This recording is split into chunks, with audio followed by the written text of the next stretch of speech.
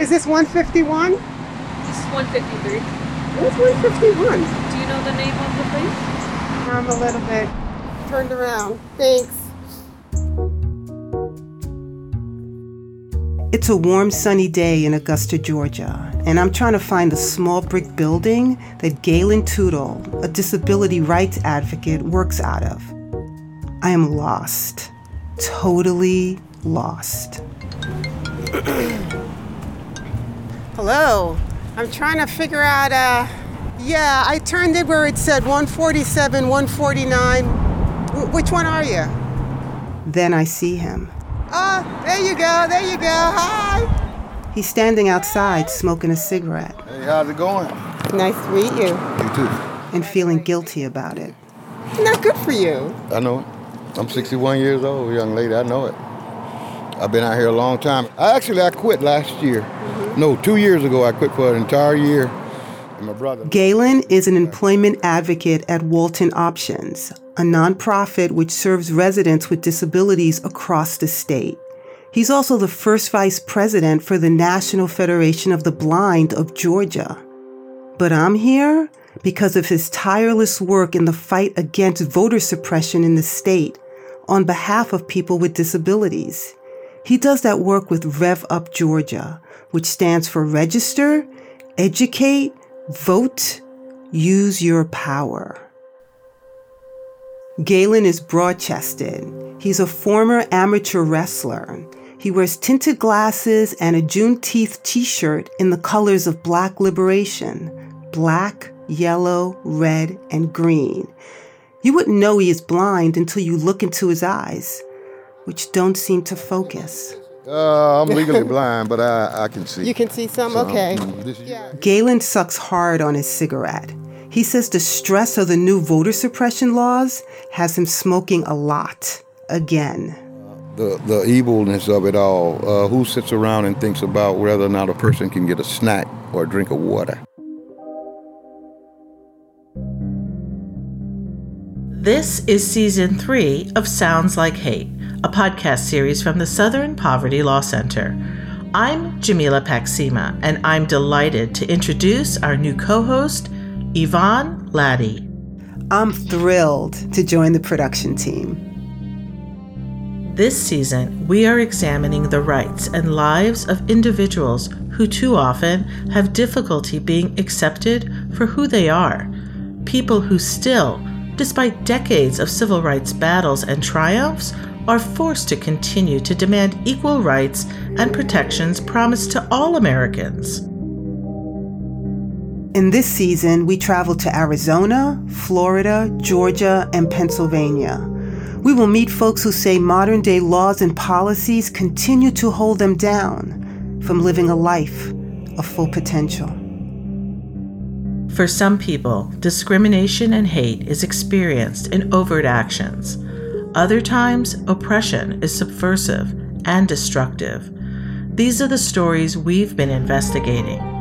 Collateral Damage is a 2-part episode about the deliberate and calculated way the votes of marginalized groups are being suppressed and how communities are fighting for each other's rights. Voter suppression bills are sweeping the country. In Part 1, we visit Georgia. Their voting election law is called SB 202, or the Election Integrity Act of 2021, and it's 98 pages of restrictions that make voting much, much harder. Since Georgia flipped blue in the 2020 election, state Republican legislators have been determined to, quote, fix the process. They claim these laws are necessary to restore confidence in elections. And after the November election last year, I knew, like so many of you, that significant reforms to our state elections were needed. There is no doubt there were many alarming issues with how the election was handled. And those problems... That's Governor Brian Kemp announcing SB 202. And this is just some of what Georgia residents will face as they try to cast their vote in the upcoming election. There will be less time to request absentee ballots, and there are new strict ID requirements for voting with absentee ballots. It's also now illegal to mail absentee ballots for all voters. In Georgia, drop boxes will barely exist. In 2020, drop box voting was high in Democratic counties in metro Atlanta. About 56% of those voters use this method to vote. If you were in Richmond Hill today, it might have been hard to miss this big purple RV with writing all over it. That's because During the last election, 2 RVs drove around the state and served as mobile voting sites. Well, that's no longer legal. It's now a misdemeanor to offer food or water to folks waiting online. But Georgia's Secretary of State, Brad Raffensperger, saw no evidence of widespread fraud. The audit, which is routine in close elections, found no fraud. And Galen believes the bill is designed to sabotage his community's right to vote. These laws are mean-spirited. These laws are designed to marginalize or disenfranchise a certain portion of the population, i.e. black, brown, poor folk. That's us in the disability community. A lot of us are black, a lot of us are brown, a lot of us are poor. And there's more. Georgia's Republican-controlled legislature has more control over the state election board. The Secretary of State is no longer a member of the election board. This bill is literally a laundry list of every grievance former President Donald Trump had with the last election. It's a virtual salute to the former commander-in-chief, whose mission since leaving office is proving his election loss was due to election fraud. But there is no evidence of this. Trump and his allies filed 63 lawsuits in state and federal court. His only victory was in Pennsylvania, when a judge ruled to give voters 3 more days after the election to provide proper ID and check their ballots. In that spirit, we in the disabled community, we have been impacted by this as well. I like to use the term collateral damage. That loss puts in peril the voting rights of so many people across the country. And here in Georgia, they're mobilizing. There are 7 lawsuits in the fight against SB 202, and almost all of them say many of these changes disproportionately negatively affect non-white voters. This is Nancy Abudu. We are arguing that this law is racially discriminatory because it targets and was enacted specifically to target voters of color as well as those with disabilities. We're arguing that the law will result in harming those particular communities when it comes to exercising their right to vote, and that the government has not established any compelling or legitimate reason for why these onerous requirements are necessary in order to protect or safeguard Georgia's election process. Abudu is the Interim Strategic Litigation Director for the Southern Poverty Law Center, who is leading a lawsuit against Georgia on behalf of a host of civil rights organizations. What is the next step for you and for Georgians? So our hope is that we will at least get some kind of preliminary relief so that voters will be able to engage in upcoming elections without these kinds of restrictions. And we are just continuing to engage in education so people understand what the current law is, and assuming that these laws are on the books as elections come up, that they know what they need to do in order to not be harmed so much by some of these restrictions. Where are you? Galen? Galen is deep in this fight, but for now, inside his office, he is finishing off some emails before quitting time. His computer has a 27-inch screen and a keyboard with large keys. He presses his face against the screen, strikes a key, and emails are read to him at a super fast speed. The audio manager, message list, reading page, complimentary region, content page, make them log on. That's reading awfully fast. But that's because I'm trained to listen. But that's how our screen readers work. A screen reader allows people who are blind or visually impaired the ability to use a computer. It reads the words on the computer screen to the user. A lot of accessible equipment, which in turn would allow us to actively apply for jobs, requires money. And in most cases, we can't afford it. Most of us are on fixed incomes or whatever. And this is one of the reasons why a lot of our people aren't employed.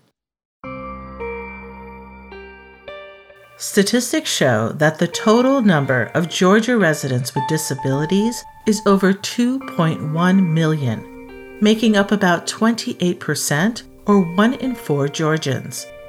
And they have a lot at stake. Prior to the COVID-19 pandemic, only 36.3% of them had a job. The state has 650,000 eligible voters with disabilities. 74% of these voters used mail-in ballots or early in-person voting.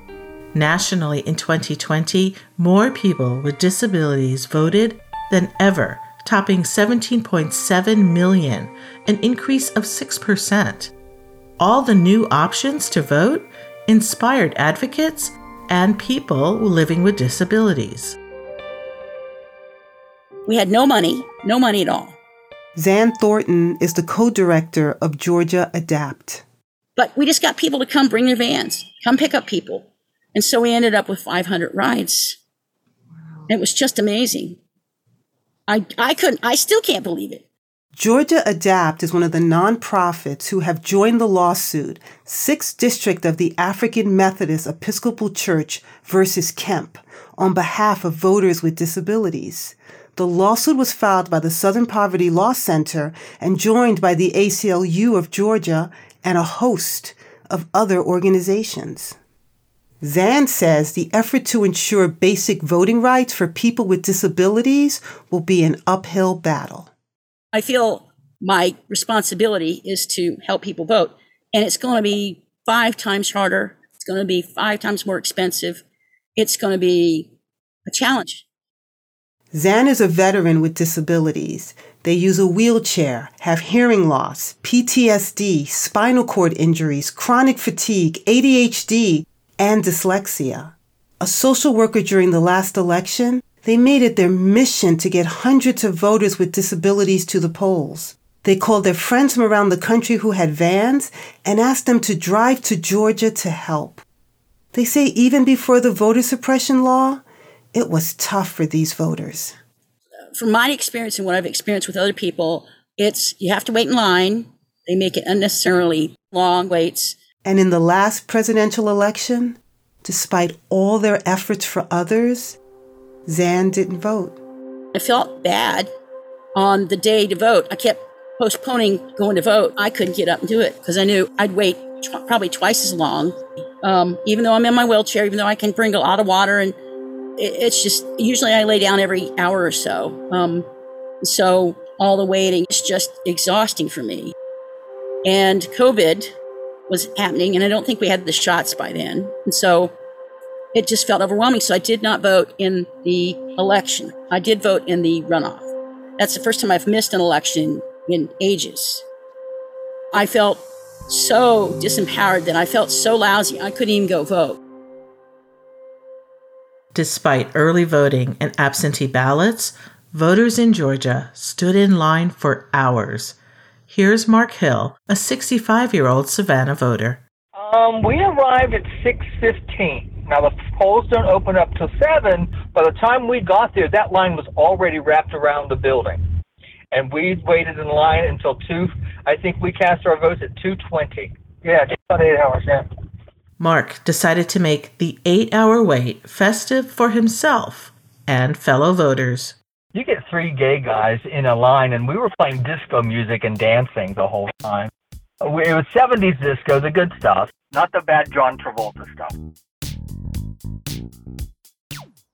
Another Georgia voter who didn't want to give her name says she waited 3 hours to vote. We did early voting, and we got there like an hour early. Then by the time I left, the lines were wrapped around the building. I even had a chair. But the voters who spent hours exercising their right were not going to be deterred. You can tell there was something different this time. People were really like, we're out here to vote. I don't care what's going to happen. I would do it again in a heartbeat. There's no question in my mind that I would stand in line and do that again. 2021 marks the 56th anniversary of the landmark Voting Rights Act, which prohibits racial discrimination in voting. It was President Lyndon Baines Johnson's signature achievement. Finally, give Black people truly the right to vote after so many states threw obstacle after obstacle to stop the Black vote.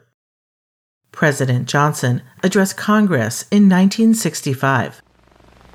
Every device of which human ingenuity is capable has been used to deny this right. The Negro citizen may go to register only to be told that the day is wrong, or the hour is late, or the official in charge is absent. And if he persists, and if he manages to present himself to the registrar, he may be disqualified because he did not spell out his middle name, or because he abbreviated a word on the application. And if he manages to fill out an application, he is given a test. The registrar is the sole judge of whether he passes this test. He may be asked to recite the entire Constitution or explain the most complex provisions of state law. Now, with small cuts and slashes, the rights of some Americans to vote are still being denied. Nancy Abudu, the SPLC attorney, calls these attacks on voting rights racism. It is what racism looks like today. It is how it operates in our current system, where we don't have the same widespread kind of violence against communities in the South, but we have violence happening in a different way in terms of voter suppression. And just as they've updated their racist tactics, we have to update our strategies in terms of how we address it. Mark Updegrove, the president and CEO of the LBJ Foundation in Texas, agrees voting rights are not guaranteed for everyone. Well, it's clearly racially driven.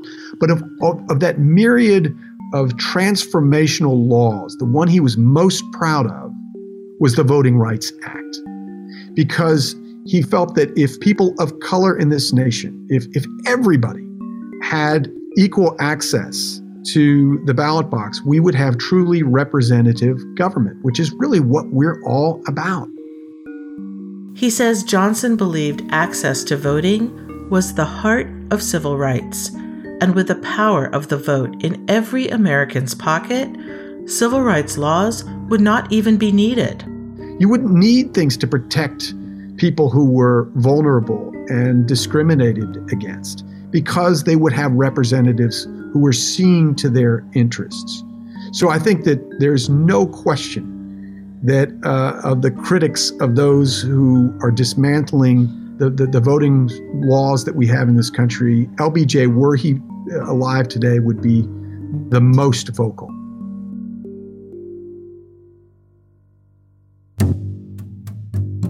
Are you ready to co-create the world we want to live in? Then join the community at Our Body Politic, a political podcast that's by and for women of color that makes politics personal, with host Farai Shidea, a veteran Black woman journalist who has covered every presidential election since 1996. Each week, Farai gets real with women you need to hear from, like Senator Tammy Duckworth, Representative Maxine Waters, journalist Amna Nawaz, Senator Elizabeth Warren, and more. Subscribe to Our Body Politic wherever you listen to podcasts.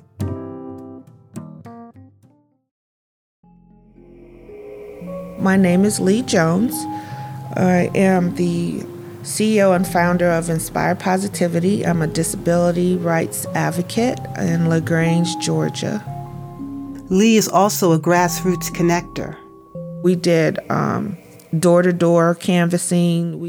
Which means she works with ARC Georgia and advocates for people with disabilities in rural communities. We did like a parade with a loudspeaker.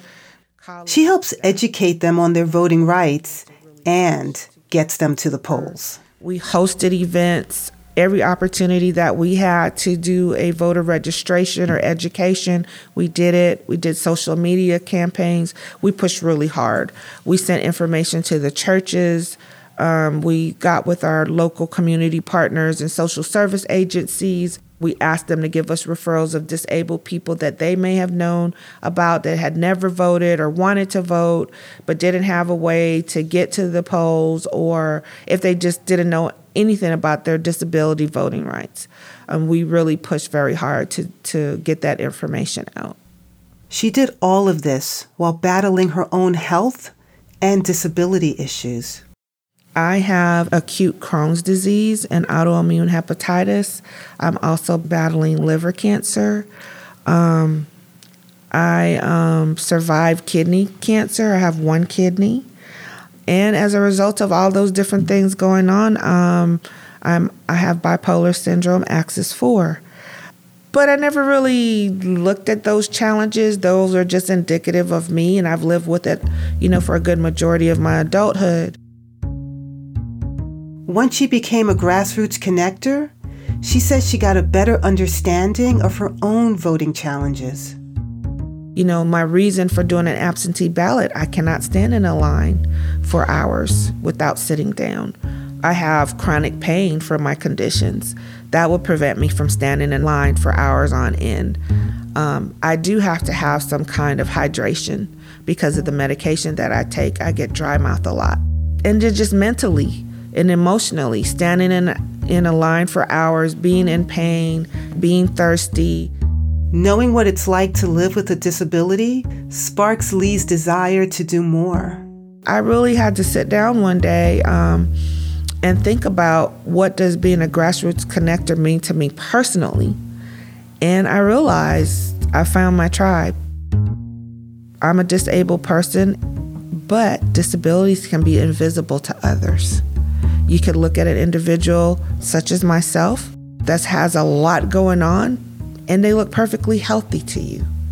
But they're not. They're struggling. They're battling. Lee has lived in LaGrange, Georgia for the past 5 years. She was born in Florida and grew up in Hawaii, but her husband's job led him to this small city, just about an hour from Atlanta. LaGrange is a wonderful place to raise a family.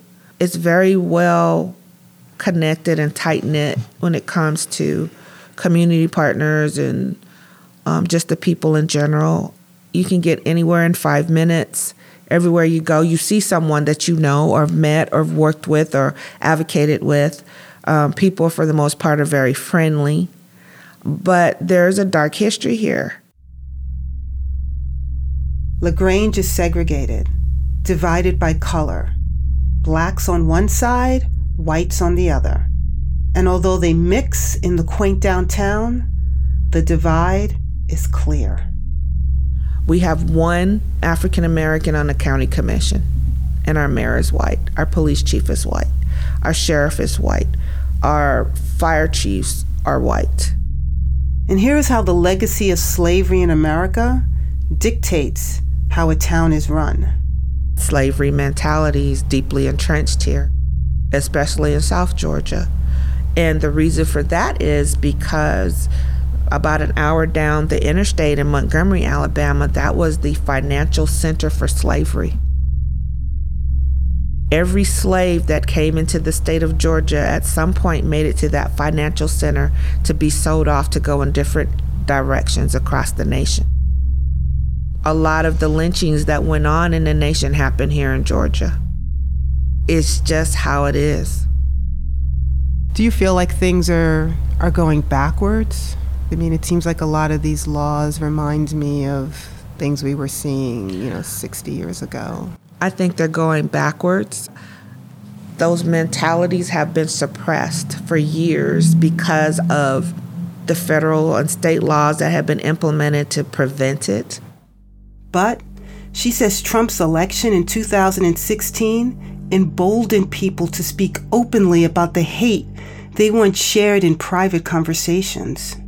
He opened up that Pandora's box, and a lot was revealed. Even here in this small town, it was very, very, very bad during the general election, about how people felt about racial and social injustices.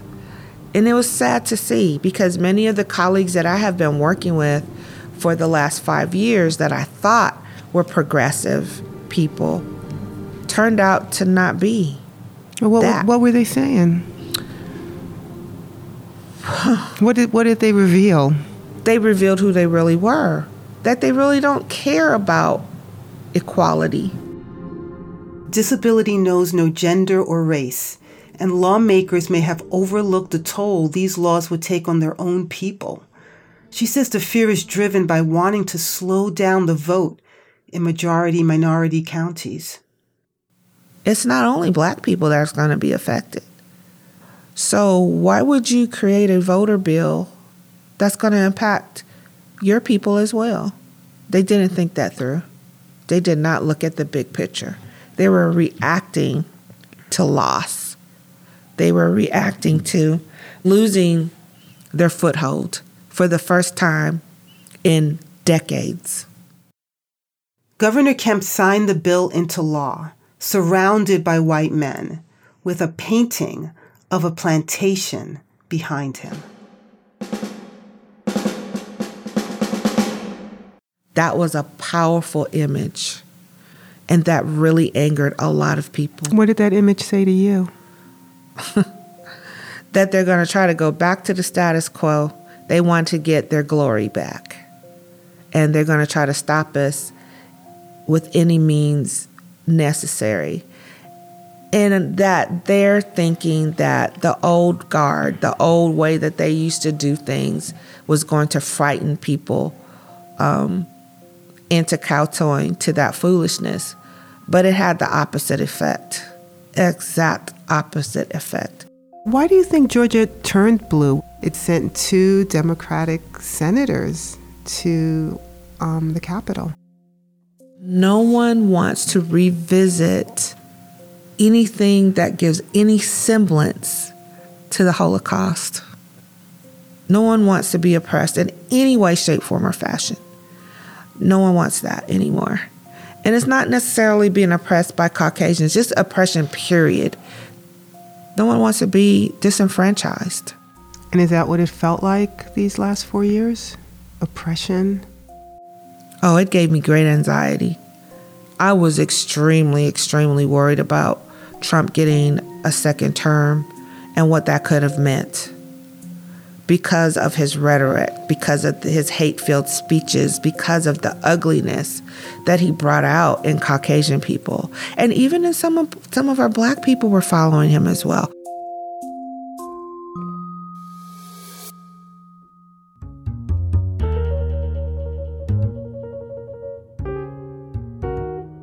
Lee wants to show me LaGrange, a town of about 30,000 people.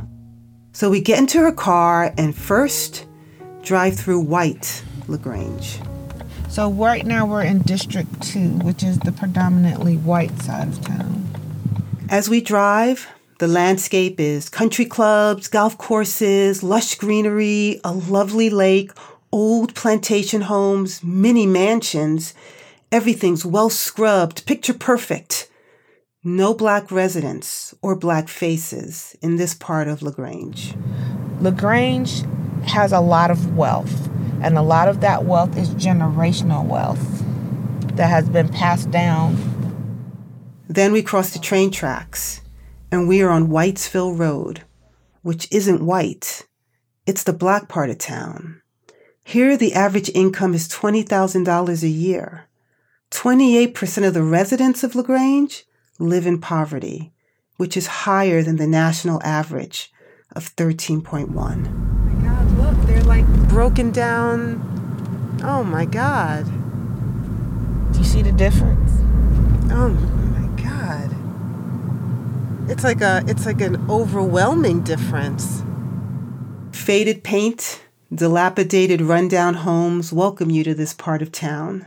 There's a lot of public housing in the familiar dull brick facade, but the housing authority is working on renovations. You don't really see new construction in LaGrange. The new construction that you see will be in the little enclaves that I told you about, but you can't see it. And you don't know that it's happening. And it's really pretty much out of most people's price range.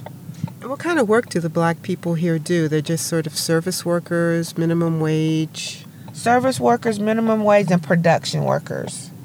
Like for carpet manufacturers, auto parts supplier, the Kia Motors. This town is an industrial town. It's a lot of production work. There is no public transportation in LaGrange. There are no wheelchair-accessible walkways. In fact, not a lot of sidewalks in some parts. There is little affordable housing, so the poor black people in District 1 are in a perpetual struggle with little political leadership to help. These homes, some of these homes are so far gone that there's nothing that you can do for them. The houses need to be just knocked down. One of the things that we really have to work on is our people and encouraging them to look outside of the box and wanting more for themselves. So a lot of people just they just live just like this.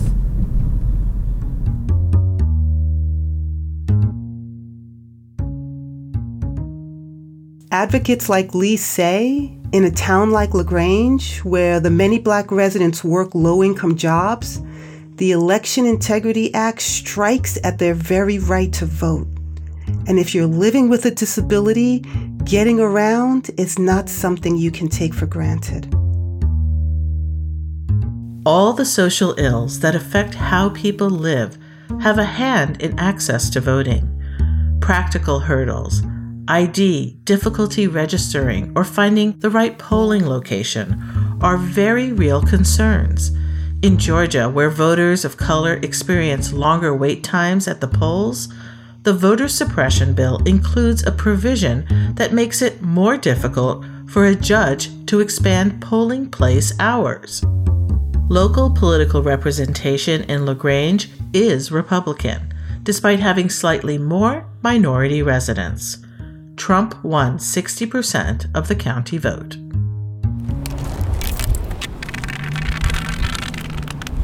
This is what we call the long white cane. This is a trademark of the National Federation of the Blind. We believe in the long white cane. It allows us to travel faster, more safely. Okay. Galen needs a ride to the barber shop, where he's going to get spruced up for his upcoming community meeting with Vice President Kamala Harris, who has been tapped by the White House to lead the fight against voter suppression. Galen has lived in Georgia all his life. See, I go back a long way. I can remember separate waiting rooms, having to go get a fish sandwich from my aunt who worked at the local juke joint, and she was the cook there. But in order for me to come and get something, I would have to go to the back. So you grew up in the South? Yes. You from where are you from? I'm from a town called Glenville, Georgia, which is in southeast Georgia. It's a small rural town, and due to my advocacy work, it became incumbent upon me to leave. One guy told me, for instance, don't you know your wife rides up and down the streets in this town at night? So long as you stay in your place, boy, you were all right. He says Jim Crow never really ended in the South. As a matter of fact, I call it James Crow Esquire because it's Jim Crow all grown up. Well, what they do is the same stuff. When we look at the nature of these bills, particularly SB 202, we have to understand that this is not new. It is the type of mentality that we're up against. Galen was one of 6 children, and he and his brother are blind. It's genetic, congenital cataracts. His family was poor but proud, hardworking, and lived through big moments in the civil rights movement and beyond. We saw integration come. We saw separate but equal stuff go away. And then I saw Barack Obama. And I really thought this work was really over with. And then yet here we are. I think in hindsight, in retrospect, Barack triggered a lot of this, not through no fault of his, but simply because through the fear and all of the other things that are tied in with the white man.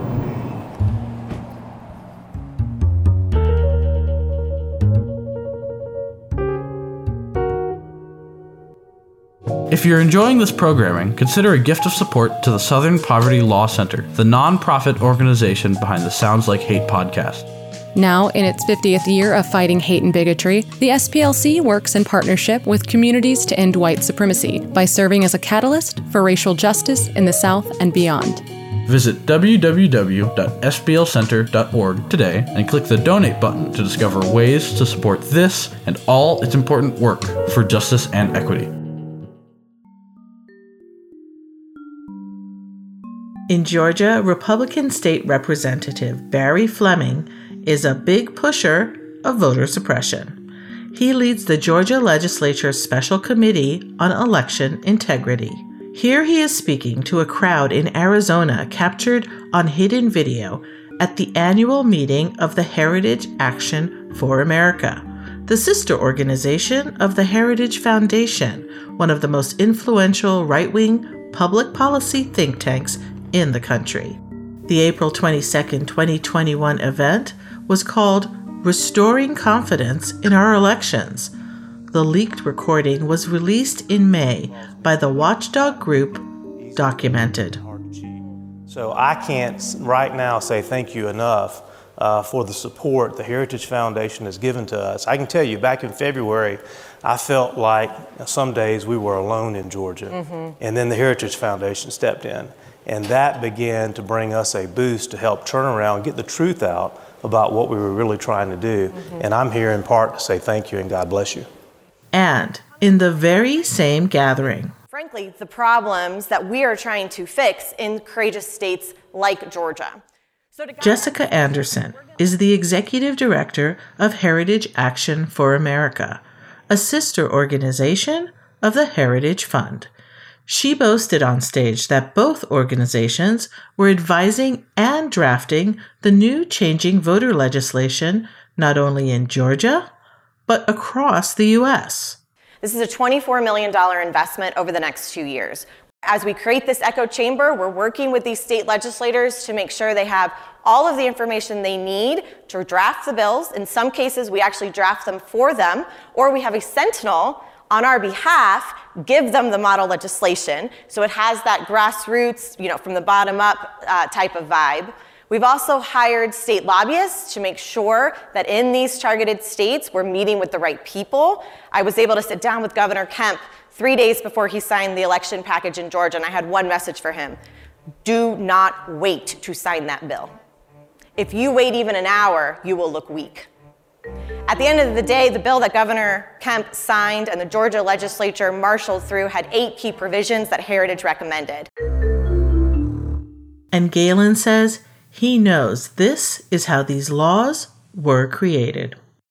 We know that a lot of these bills were written by ghostwriters, a bunch of conservative folks sitting in a dark room somewhere, and they came up with all of these different legislations. Because if you look at the laws, Georgia's laws are basically like Texas's laws. Texas's laws are basically like Arizona laws. So in other words, there was a group of people sitting down. They did research. Okay, the disabled folk, they tend to vote this way. Black folk, they tend to vote this way. The poor people tend to vote this way.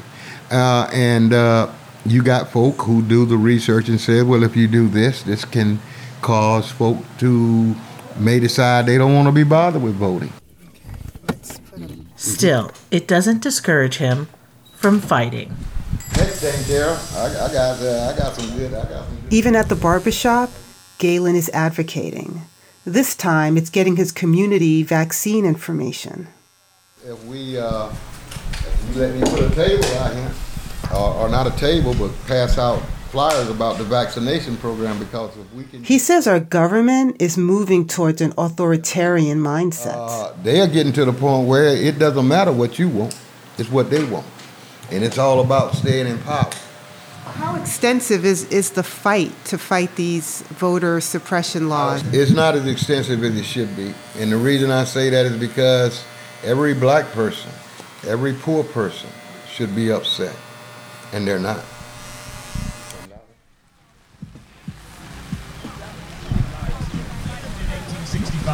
But in 1865, at the ending of slavery in the United States as a legal institution, It's Juneteenth in LaGrange, and in Calumet Park, the food trucks are ready to serve chicken wings and burgers. Vendors and advocacy group booths line the park. There's a table to educate and register to vote. Politicians make speeches, but the crowd is thin. Buckets of rain are pouring from the sky. Lee Jones and other community leaders are huddled under the awning of a building, watching the speakers. Thank you so much for coming out. This Juneteenth celebration, rain or shine, we're out here. It's very important to the city. My name's Kevin Littlefield. I'm the chairman of the Troup County Democratic Party here in Troup County, Georgia. Kevin is eating what looks like a cheese sandwich in a boxed lunch. But when I ask him for his thoughts on voter suppression, he puts his sandwich down. You know, I don't think you want to hear a lot of cursing and cussing in your interview, do you? But it's flat out Jim Crow Part 2. It's straight up racist. Brian Kemp, he gets up there. God, you got me on one of my issues here. But he gets up there and he cherry picks the parts of the bill that he thinks will, mollify people, or he thinks that will appeal to certain people. SB 202 also secures all ballot drop boxes around the clock, speeds up processing to ensure quicker election results, requires security paper to allow for authentication of ballots, and allows the bipartisan state election board to have more oversight over counties who fail to follow state election law. Oh God, it just makes my blood boil, and the way they package it, they want to talk about, and first off, voter IDs is not a slam dunk issue. 25% of the black community in America does not have a photo ID, and it costs up to $200 or $300 to get one. That's what he wants to put out there, but that's not the meat of this bill. The meat of this bill is to enable the Republican-led legislature to be able to affect the vote totals in the big counties that are predominantly black, like Fulton or DeKalb. I'm sorry, that's one of my issues. It gets me going. So, what can be done to stop it? Outvote them. That's what we've been saying for years and years and years now. And it's a tall order because the districts in the state are so gerrymandered.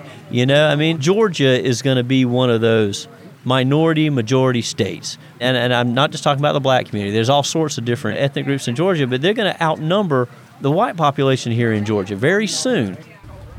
Kevin says we need a new federal voter rights bill because it's not just Georgia. Every Republican-controlled state is eyeing voter suppression bills or has enacted them.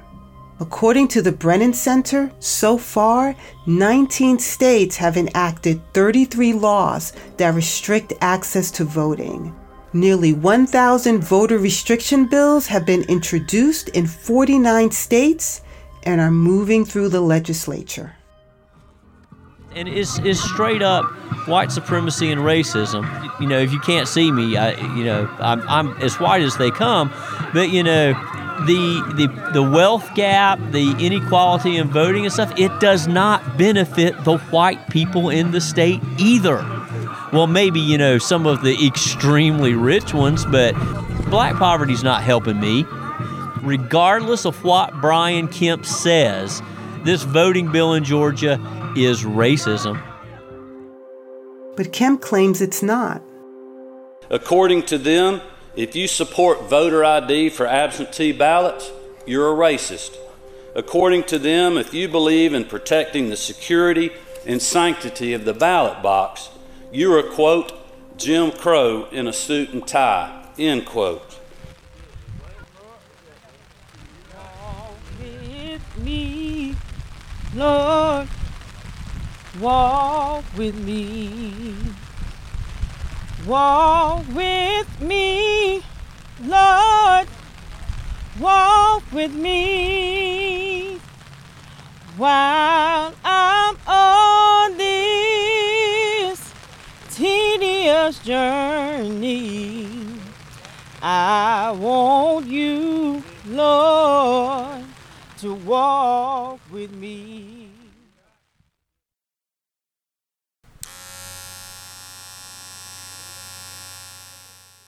If you try to put barriers out there that tells me that I'm less than what you are or who you are, then I get angry about that. Like I have children. I have a son, I have grandchildren, and I want them to live in a better world than I have. My daddy was doing this same fight back in the 60s, and that's amazing to me. We've had a black president, and yet and still we are back here doing this same stuff. We want to choose who lead us, and if we can't vote, then we won't have the ability to do that. Galen says the path to victory depends on like-minded people and groups working together. With the wave of the white nationalism and all that stuff that's sweeping this country, chances are it is going to come to a city near you. So we need for us to get together, become one community, and fight against voter suppression. This is not a political issue. Everybody should be able to have a right to vote. This shouldn't be about disabled folk, black folk, poor folk, white folk. It should be about all folk having the ability to vote. A few more snips, a thin mustache trim, and the haircut is over. And guess what? With my barber, I don't even have to look in the mirror. You know why? Because he's going to make sure I'm straight. A few days later, I give Galen a call to see how his meeting with the vice president went. I bet you looked good with your new haircut. You didn't see the pictures. You didn't get no pictures, did you? You should send me one. Did you have one of you and her together or something like that? I'm about to send it to you right now. Yes, please do. That would be fun. But I wanted to follow up on, how did the meeting go with Kamala Harris? It was a great meeting. It was an intimate meeting. It was not a photo op. There were no journalists and camera folk in the room. It was real. It was sincere. And I spoke to Title II of the American with Disabilities Act. Title II of the ADA prohibits discrimination against individuals with disabilities in all programs, activities, and services of public entities. What we need is the DOJ to come down and enforce it. We already got the laws on the books, but we need it enforced. Because here in Georgia, the blind vote is totally disenfranchised. And ADA, Title II, would go a long way towards fixing that, because if the feds did their job of enforcing the ADA, then they wouldn't be able to lock us out of the system as they have. He says they need better messaging. So when you speak about voter suppression, make sure you mention my people, and not as an afterthought, not as the last one on the list, but as people who are certainly being impacted by these Jim Crow voter suppression laws. But at the meeting, Senator Jon Ossoff told him stopping the wave of voter suppression won't be an easy fix. You know, we got to be realistic in our approach. Despite everything that we do, it's a 50-50 split. The split made it impossible for the Senate to agree on any sweeping voter protection law, including the John Lewis Act, named after the late Congressman and civil rights icon, John Lewis. The proposed legislation would have strengthened the voting rights of people of color and people living with disabilities. And so, where do things stand now? Well, Senate Democrats are still pushing to strengthen the Voting Rights Act, and Attorney General Merrick Garland is leading the Justice Department in a lawsuit against Georgia. There are many things that are open to debate in America, but the right of all eligible citizens to vote is not one of them. The right to vote is the cornerstone of our democracy, the right from which all other rights ultimately flow. The grounds? Georgia is discriminating against black voters. Here is Attorney General Garland again.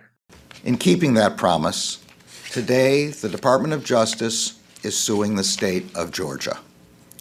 Our complaint alleges that recent changes to Georgia's election laws were enacted with the purpose of denying or abridging the right of black Georgians to vote on account of their race or color, in violation of Section 2 of the Voting Rights Act. Kemp and the Republicans are ready to fight it. Let me be clear. The DOJ lawsuit announced today is legally and constitutionally dead wrong. Their false and baseless accusations are quite honestly disgusting. But I will tell you right now, we are not backing down. I am not backing down. And I can tell you that Joe Biden, Stacey Abrams, and Merrick Garland don't scare me. And Galen's ready for the fight.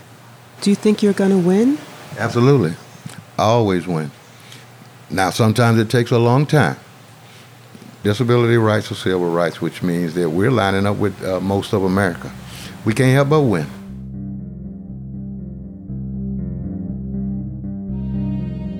On the next episode of Sounds Like Hate, part 2 of Collateral Damage. In Florida, the formerly incarcerated had their right to vote yanked away by Republican legislatures. You know, you got 1 million people that can't vote? That's a problem. We should not be denied our right to vote. You cannot disenfranchise us from voting for the President of the United States and our federal Congress. It's like, oh, this is a black thing, this and that. But no, it affects more people who are white. These are complicated stories about people who fight for their truth, those who are demanding affirming policies which will not rob people of their power nor strip any American of having equal access, influence, protections, and voting rights. If you know someone who has experienced a hate incident or crime, please contact the appropriate local authorities or elected officials. You can also document what happened at splcenter.org. This is Sounds Like Hate, an independent audio documentary brought to you by the Southern Poverty Law Center, produced by Until 20 Productions. I'm Jamila Paxima. And I'm Yvonne Laddie. Remember to subscribe to find out when new episodes are released. Please rate and review. It really helps. And thanks for listening.